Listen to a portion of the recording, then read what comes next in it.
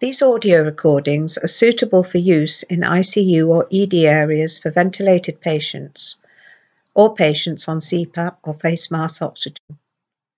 They can be downloaded to an MP3 player or tablet and then left to play to patients via headphones or earbuds. We suggest that they should be played 3 or more times a day.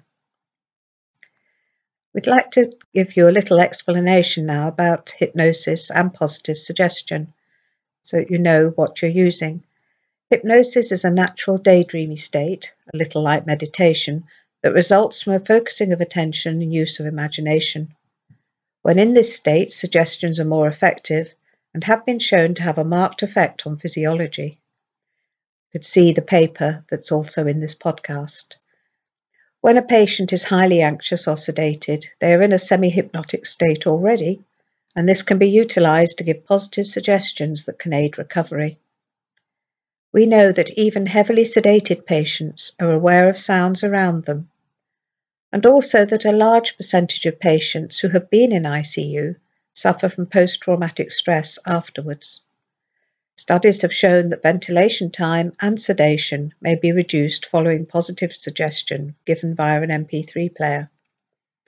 It is hoped that by listening to this audio, the patient will recover faster, need less sedation, and generally have a better experience, so reducing the incidence of post-traumatic stress. As well as utilising this audio, there are many positive suggestions that can be used whilst working with your patients. And here are a few examples. 1. All the sounds and noises you may become aware of just mean that you are being cared for, being kept safe. 2. You are being watched over and cared for. We will look after you.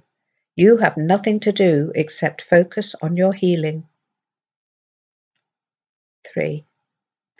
You can trust us to take good care of you, and each time you hear our voices, you can feel comforted and stronger.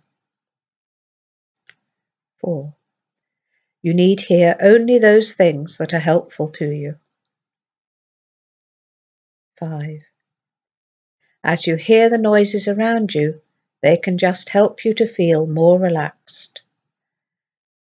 If you want to learn more about hypnosis and its applications, please visit www.bscah.com.